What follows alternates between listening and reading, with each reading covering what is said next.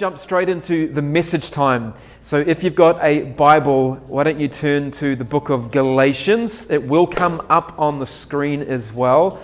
To find Galatians, it's in the New Testament, the Gospels, Matthew, Mark, Luke, and John, and what comes next, Acts, then Romans, 1 Corinthians, 2 Corinthians, and then I think Galatians is somewhere in there. Hey, big hello to Penny Menzies, by the way. Come on. Great to see you, Penny. All right, so hey, listen, I want to share with you this morning something that I've actually been speaking at our Next Steps classes for about 2 years, and I've been doing that fairly regularly, but I realized I've never shared this message here in this context before. And of all the things that I get to share on when it comes to faith and Christianity and how to live out our faith well, this topic is probably the one that I get the most feedback from. I have had people who've come into Next Steps and listened to some of the thoughts that I'm about to share with you that have actually broken down in tears after hearing some of this, not because it's really bad, but because it's moving. And people have had really aha moments about what they've heard. And as I was looking over this, as we're now changing the way that we do Next Steps, we're no longer going to be sharing this stuff. We're going to streamline it a little bit. I thought, man, I need to just make this into a Sunday morning message. And so, which I'm going to do today. And so I just want to take a little bit of time. Is everyone awake? Yeah. We feel a little quiet, but that's okay. It's fine to be quiet, okay? I'm okay with that. But I want to talk to you this morning about living from the tree of life. Living from the tree of life. And this is going to be good. This is going to be impacting for us, particularly if you've not heard this before. But we all need a reminder about what I'm about to share. I've entitled this message, if you are taking notes, Two Trees. All right? 2 trees, and that's all going to make some sense. In a little bit, I'm going to throw out a few passages of Scripture at you, and I'm going to do some setting up, and then, God willing, it's all going to come together beautifully, and we'll be just high-fiving each other out the door. That's my plan this morning. So I just want to pray. So, Father, I thank you for what you get to say this morning through me, and Lord, I thank you for your presence. I thank you, God, that you love us so much, and you have great plans and purposes for each of our lives. And I pray, God, that we would simply rest in your love today and tomorrow and the next day. And just keep on receiving that revelation of your unconditional love and grace for us. This morning, God, I thank you that you would speak, you would challenge, you would stir, you would comfort us in Jesus' name. So the book of Galatians, as I said, found in the New Testament, hopefully you're there. If you do have a Bible, it will come up on the screens, is like a few other books in the New Testament in that it's actually a letter that has been written by the Apostle Paul, who is the author, the writer of many of the books of the New Testament. It is a letter or an epistle that has been written to many of the churches that he helped plant. And so, for example, the book of 1 and 2 Corinthians are actually letters written to the church or of Corinth, the city of Corinth. The book of Philippians is a letter written to the church of Philippi. The book of Colossians is a letter written to the church in Colossae. Okay, you following me with that? Yeah. So, although they were written to a specific group of people or a specific region or a specific church, we can benefit from them today because of the revelation that is found in them. Paul, as we know that all Scripture is God-breathed, Paul wrote this with this kind of God-breathed authority and inspiration. And so Paul writes to the Galatian church because he'd begun to hear some rumors. There was no social media in those days. I don't know how he began to find out about it, but he found out that in his absence, some of the church's teaching, some of the church in Galatia, their doctrine had begun to get a little off, a little skewer, a little kind of weird. And so Galatians, particularly the first few chapters, it kind of starts off like a corrective letter to the church by Paul to get them back on track and to simply remind them about what the gospel of Jesus Christ is all about. And he begins with this quick introduction, and then he very quickly, in verse 6 of Galatians 1, gets right down to the matter at hand. And he begins by saying this. He goes, "Hey church, I am astonished." And if you're reading this in another version, it may say, "I'm amazed," or "I am shocked," Paul says, because he's a little ticked off, all right? "That you are so quickly deserting the one who called you to live in the grace," that is a key word this morning, grace, "the grace of Christ, and are turning to a different gospel." Everyone say different gospel. He says, "I'm astonished, I'm amazed that you're so quickly deserting the one who called you to live in the grace of Christ and are turning to a different gospel." Now, some of you may be hearing this from the first time, that Paul is actually suggesting here that there are two different gospels, two different approaches to God. And one of them, as we keep reading in verse 7, he says, is really no gospel at all. Like, it's not only is it not the right gospel, it's not actually the gospel. And then he goes on to say, evidently some people are throwing you into confusion and trying to pervert the gospel of Christ. So Paul, he's really upset. And why is he upset? If you read a little bit further, it's kind of interesting, maybe a little bit humorous for us today, but he's upset because some of the Jewish Christians, they had come in behind Paul after he'd left, and they'd begun to tell the Galatian church and teach the Galatian church that in order to be godly, in fact, in order to be saved, in order to please God, they would, as a church, first need to be circumcised. All right?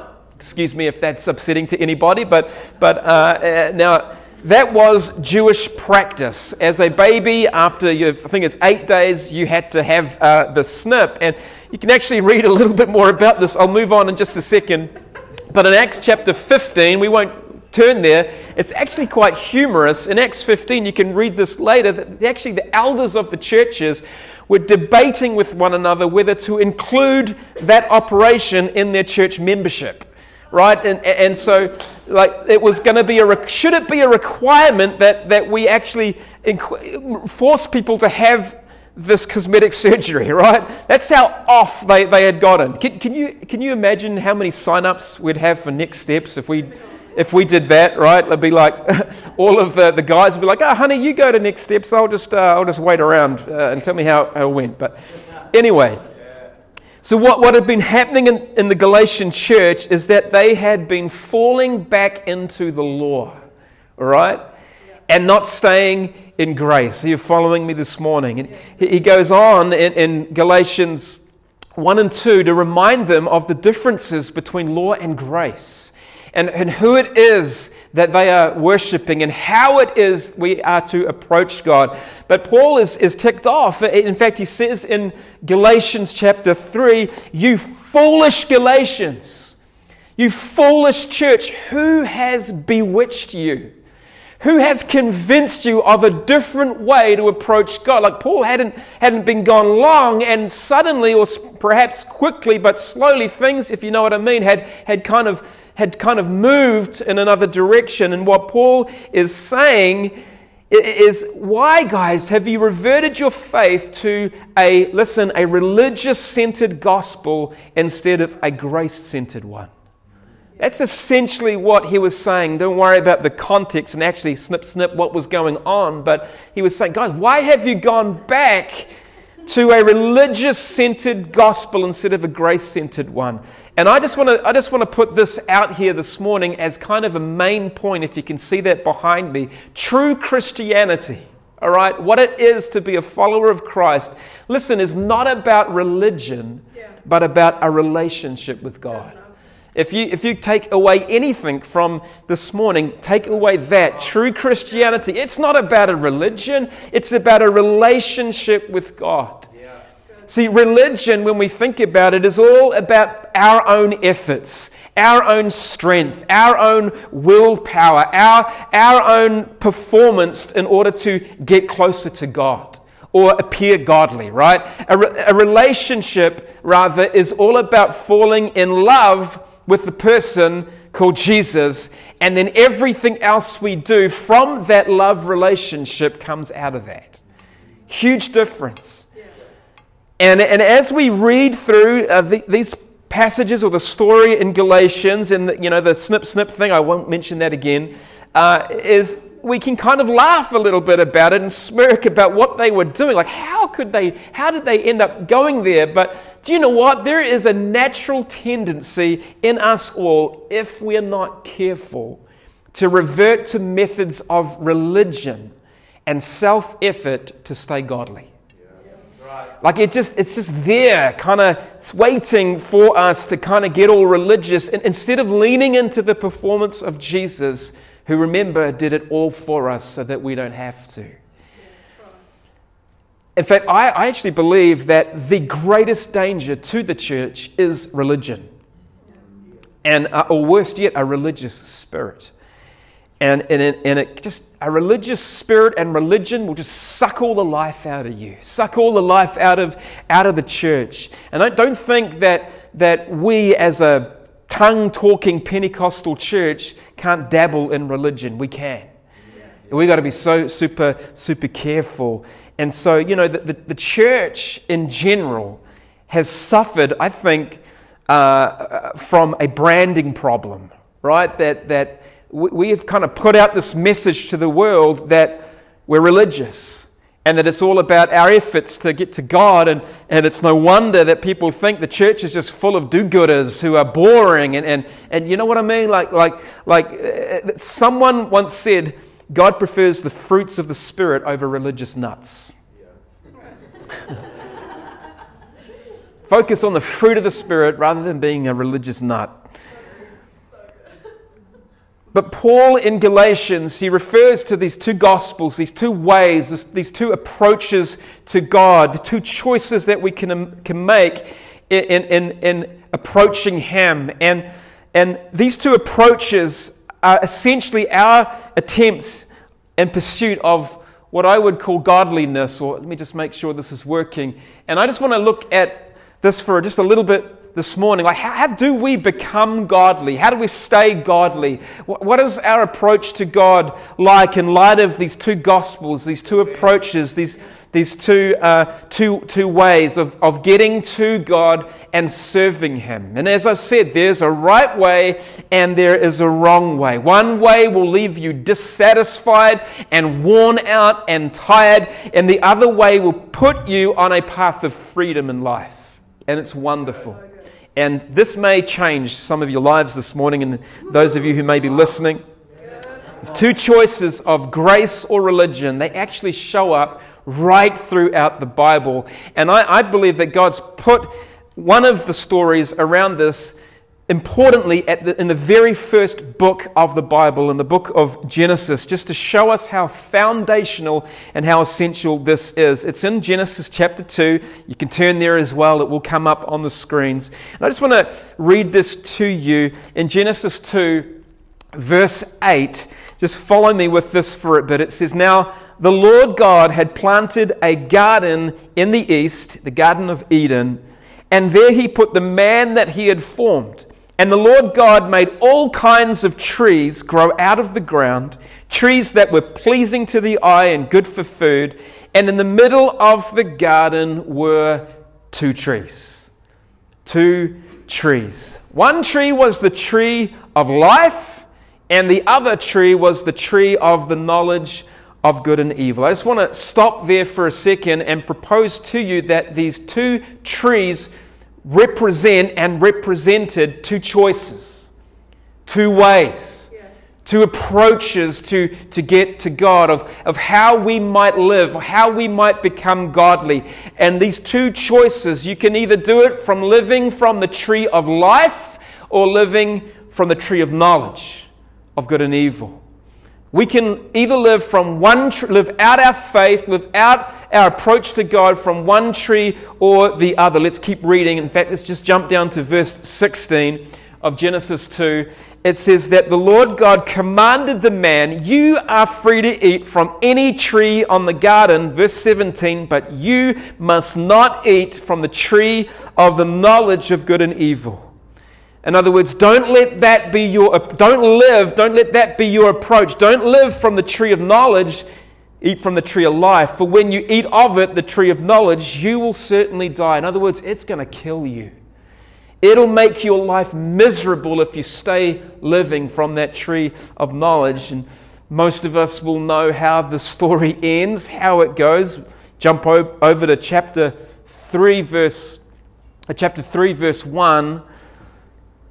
It says, and I'm just going to read this from the screens. I don't have all of it in my notes. "Now the serpent, the devil, was more crafty than any of the wild animals the Lord God had made. And he said to the woman, 'Did God really say? Did God really say you must not eat from the tree in the garden?' And the woman said to the serpent, 'Hang on, we may eat from the trees, any trees in the garden, but God did say you must not eat from the tree that is in the middle of the garden, and you must not touch it or you will die.' And listen to what the enemy says, 'For you will not die.'" In other words, you heard it wrong. This is a tree that you could eat from. He said to God knows that when you eat from it, your eyes will be opened and you will be like God, knowing good and evil. Now, what I want you to see is that the devil here, in appealing to Eve and ultimately Adam and Eve, or to man, his appeal to them wasn't appealing to her desire to be rebellious, right? And you've probably heard lots of different teachings on this, but look at that. He's not appealing to Eve's desire to be sinful. In fact, he did the exact opposite. He appealed to her desire to be godly. Come on. You want to be like God? You want to know good and evil? Eat from this tree. Live from this tree. He wasn't tempting or speaking to her appeal to be rebellious or sinful. It was an appeal for her to be godly, to eat from this tree. "Come my way," he was saying, "and I'll show you how to be like God." What the devil was saying is, God said, "Don't eat of this tree, but I want to tell you there's a better way where you can control your own godliness and be like God." And as you know, they bought into it. Verse 6, I'm just making sure this is even on the page. Verse 6 says, when the woman saw that the fruit of the tree was good for food and pleasing to the eye and also desirable for gaining wisdom, she took some of it and ate it, and she also gave some to her husband who was with her, and he ate it. Then the eyes of both of them were opened, and they realized they were naked. Shame came, condemnation came. They sewed fig leaves together and made coverings for themselves.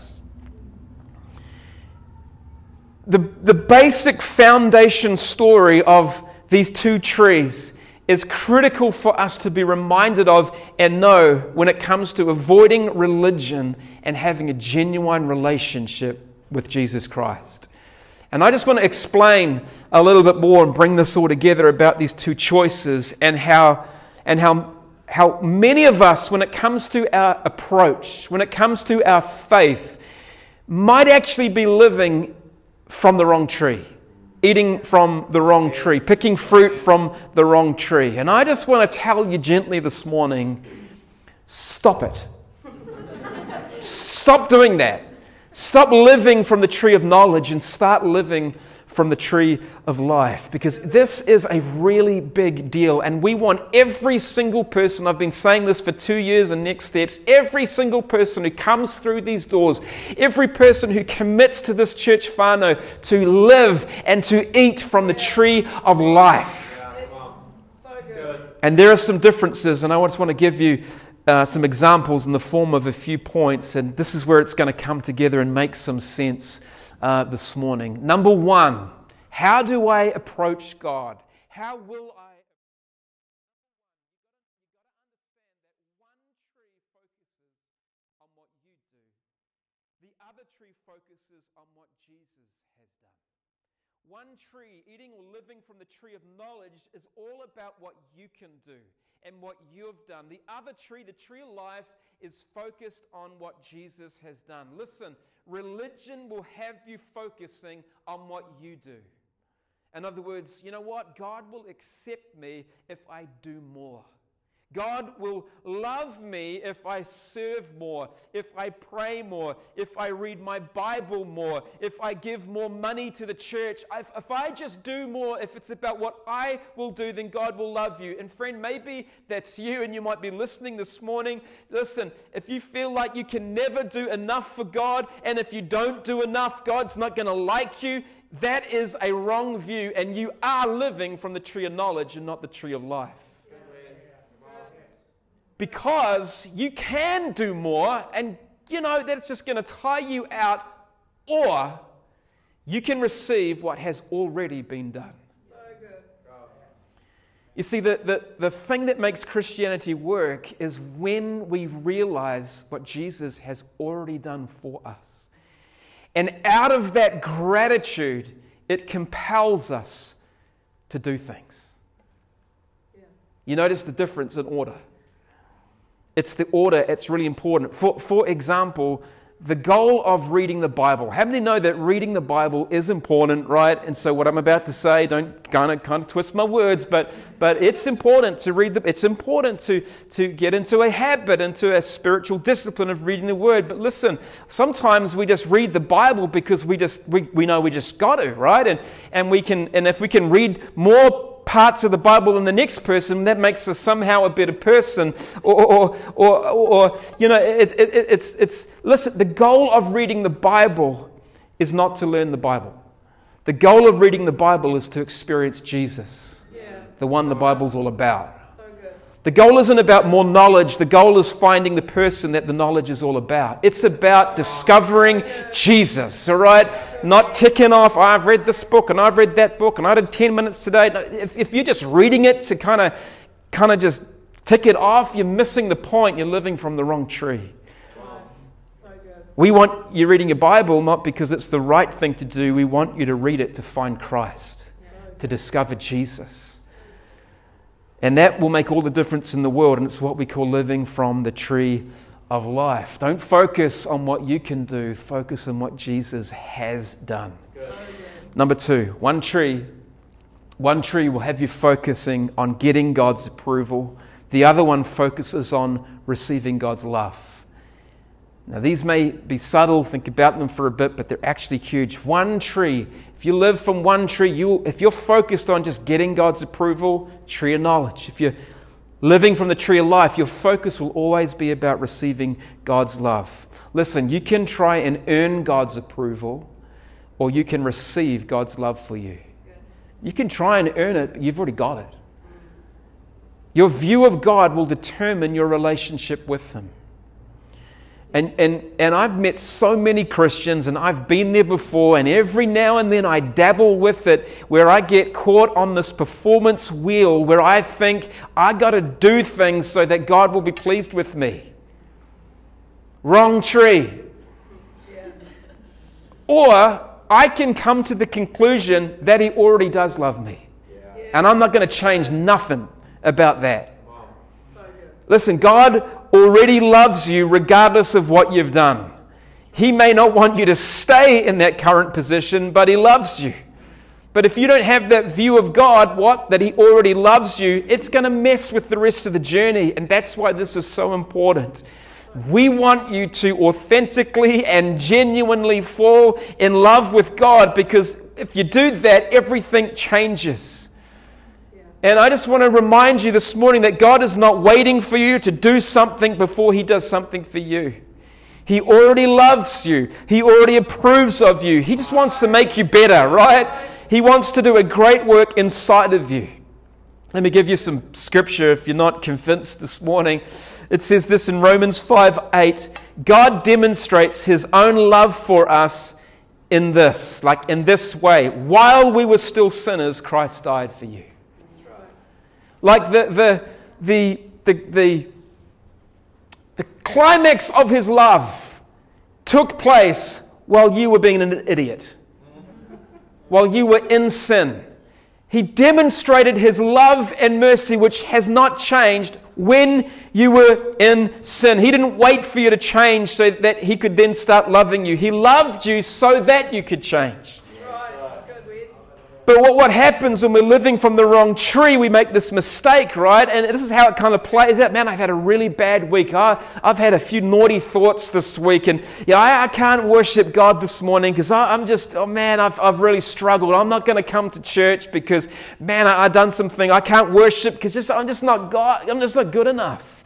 Wrong tree. He loved you. He showed His love when you were in sin. And it's these tempting things that cause us just to move over to the tree of knowledge and start living like that. It's called religion, and it's going to wear you out. Stop it. Stop it. 1 John 4:19 says this: we love, in other words, we worship God. We have our faith. Why? Because He first loved us. We ain't going to earn that or get that by doing anything else. It's already ours. And that is the good news, friends. And even while we were still sinners, He poured out His life for us. In other words, the reason I worship is not because of what I did or didn't do last week, not because of my performance, that I come to Him and worship because He first loved me and He still loves me. All right, number three, last one here this morning. One tree focuses on external duty. I didn't do enough. I didn't pray enough. I haven't read my Bible long enough. The other tree focuses on internal desire. One tree will focus on external duty. The other focuses on internal desire. Listen, you can obey God out of duty, and that looks quite good on the outside.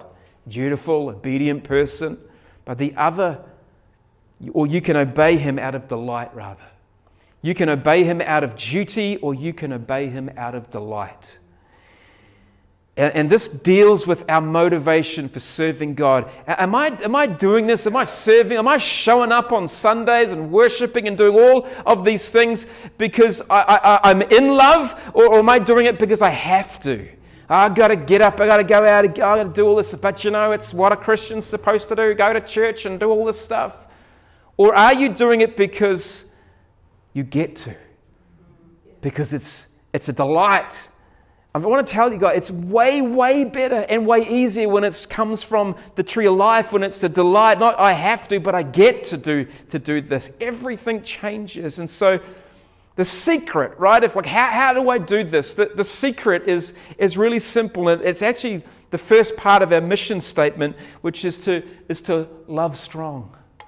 Like love, find this love relationship with God. Fall in love with Jesus. When you do that, everything will change. Your motivation, your desires, everything will change. How do I find out who He is? Experience His goodness. Discover what He's done. Make you happy. And once you're in love, everything you do for Him becomes a delight, not a duty. Not just a responsibility, not just I got to, but I get to. Why don't the band just come and if you could just play. I'm going to wrap this up in a second. But Jesus said in John 14, verse 15, and you're gonna like this. This is my favorite part when I would teach this lesson in Next Steps. And most of you will have heard this passage of Scripture before, and it really does a good job of explaining all that I've said. Jesus said, if you love me, you will obey my commands. You will obey my commandments. If you love me, you will obey my commands. If you love me, you will obey my commands. That comma is really, really important. If you read that passage of Scripture like I have read it in the past, from the perspective of the tree of knowledge, if you read that Scripture where Jesus said, if you love me, you will obey my commands. If you listen to that and you read that and you live that passage out from the tree of knowledge, from the place of religion, what you will hear, and maybe some of you are hearing that today when I say it, if you love me, you will obey my commandments. What you hear Jesus saying is, if you love me, you better prove to me that you love me by obeying my commandments. If you love me, you will obey my commands. You will prove your love to me by obeying my commandments. Don't try and tell me you love me if you cannot obey, right? That's how we hear that. That's how some of us read that. And if you read this from the perspective of the tree of life, not religion. I don't know where my trees are here. I'm getting mixed up. I think it was over here. The tree of life, if you are living and eating from the tree of life and you read John 14 verse 15, do you know what? It comes out a completely different way. It says this, if you love me, you will obey my commandments. If you love me, you will obey them. Like, you won't even have to think about obeying my commandments. Just love me and you will. Is this mic still going? It is. You'll want to obey them. You won't have to actually think about or focus on the obedience part. If you just focus on the other side of the comma, love me, fall in love with me, discover my goodness, my grace, and my mercy. Don't worry about the obedience part. It'll just happen. And when we live from the tree of life, we don't have to worry about doing the right thing and stressing out about this thing or that thing or trying to be a good Christian. It'll just work out because that's what a love relationship looks like. Let me explain it another way. Am I faithful to my wife? Because there is a command in the scriptures that says, thou shalt not commit adultery. Do I have to wake up every morning and remind, I've got to stay faithful to Caroline? Oh, there's a law that says I must stay faithful. Oh my gosh, please, I must be faithful. I must be faithful. So I don't break that command. Or am I faithful because I'm in love with my wife and I don't want anyone else? Wow, good. You see, I am faithful without thinking about it because it's out of this love relationship with her. Why would I want to commit adultery? It's not a thing I have to think about every morning because I'm not living from the law, I'm living from love. Yeah. And I want to tell you, friend, it makes all the difference when you live from love and out of love. That obedience just happens. If you love me, you will obey my commandments. It's really good though. Not, if you love me, you will obey my commandments. So good. The second way is way better because I've discovered the more that I love God, the more I don't have to think about doing the right thing. It just happens automatically. What side of the comma are you on? On the love side or the obedience side? Now listen, obedience is important, right? But it's how that happens in our heart. Yeah. Are you focusing on just trying to do the right thing and be obedient, or are you focusing on love? So good. Choose the tree of life. Choose life. Let me just finish with one more scripture from the book of Deuteronomy, chapter 30. Here he goes. This day I call the heavens and the earth as witnesses against you that I have set before you, God says, life and death, blessings and curses. Now choose life. Choose life. Choose to live out your faith from the tree of life. Live from that place, from the life-giving tree of His grace and His mercy and what He has already done on His performance. on His perfect record. Don't tire yourself out by trying to be or do or become something other than one who is deeply loved by Christ. So much so that while we were still in sin, He loved us and poured out His life for us. Why don't we just stand for a moment and bow our heads? Maybe this morning, and maybe you're listening to this later, you're realizing that, you know what, in some areas, maybe a whole lot of areas, I've been living from the tree of knowledge and not the tree of life. I've been trying to get somewhere or become someone godly. My approach to God has been skew-if. It's like I've reverted back to the law when it's all supposed to be about grace and love. And I'm not going to embarrass anyone today, but maybe that's you. Maybe you're listening, man, that's me. I've been stuck on this performance wheel of Christianity, trying to get what I've already got. And it's a hopeless, never-ending cycle that will burn you out and tie you and put you off Christianity. It's never supposed to be like that. And that's why Paul said when he saw it happening just a few years after he'd given the church in Galatians everything they needed, "You foolish people, who's bewitched you? Who's convinced you of another gospel?" And I want to tell you this morning, stick to the gospel of love. Every time, it'll put you on the path that you need to be on. Father, I thank you for your love. I thank you for the tree of life that was planted for us to live from and live out of and eat from. I thank you for relationship, not religion. And God, where we have strayed away with our lives, not only in what church might look like, but God, our hearts.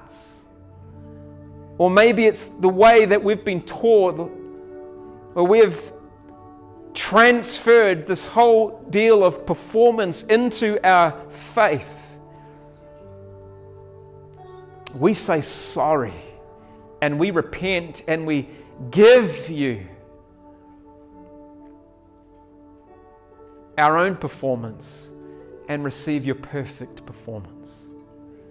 That you did it all for us, that we didn't have to. Help us, God, to live out our faith every single day from the tree of life. And Holy Spirit, I pray right now, God, for some of those internal issues that are wired in such a way that we kind of can't get off that performance wheel. Holy Spirit, maybe even right now, you would just do a work on the inside. God, have us change the way we think. God, let us put down the old ways. Let us experience, God, your truth and your love and your mercy and your grace, God, your grace, Jesus. That even if I never pick up my Bible again, you'd still love me. You don't want us to stay the same, but may it be out of a love relationship that motivates us to change. May we as a church live from the tree of life. Live the way of relationship.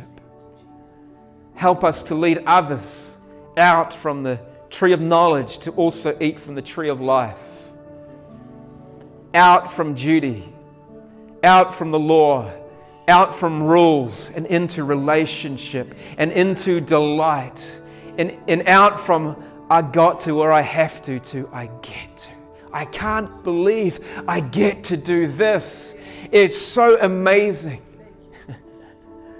Lead us into a deeper love relationship, I pray, in Jesus' name. In Jesus' name. God, I thank you for every person here today. I thank you for the call on their life. I thank you, God, for the destiny and the destinations that you have us in. But Father, I thank you most of all for your love that's been poured out on a cross at Calvary, where you performed for us so that we don't have to. Help us go from this place, maybe even with just a glimpse, but some kind of shift in our minds that goes out from this place going, wow, God, you did it all for me. So that I don't have to. God, while I was still in sin, you paid the price. What an extravagant act of love that I simply just have to receive and say, thank you. I receive it. I continue to live from that tree of life, being reminded every day of your love. I don't have to prove anything to anyone. I don't have to be anything or anyone. I just live from that place of love, and out of that, you compel me to do more. May that be the mark over our lives, I pray.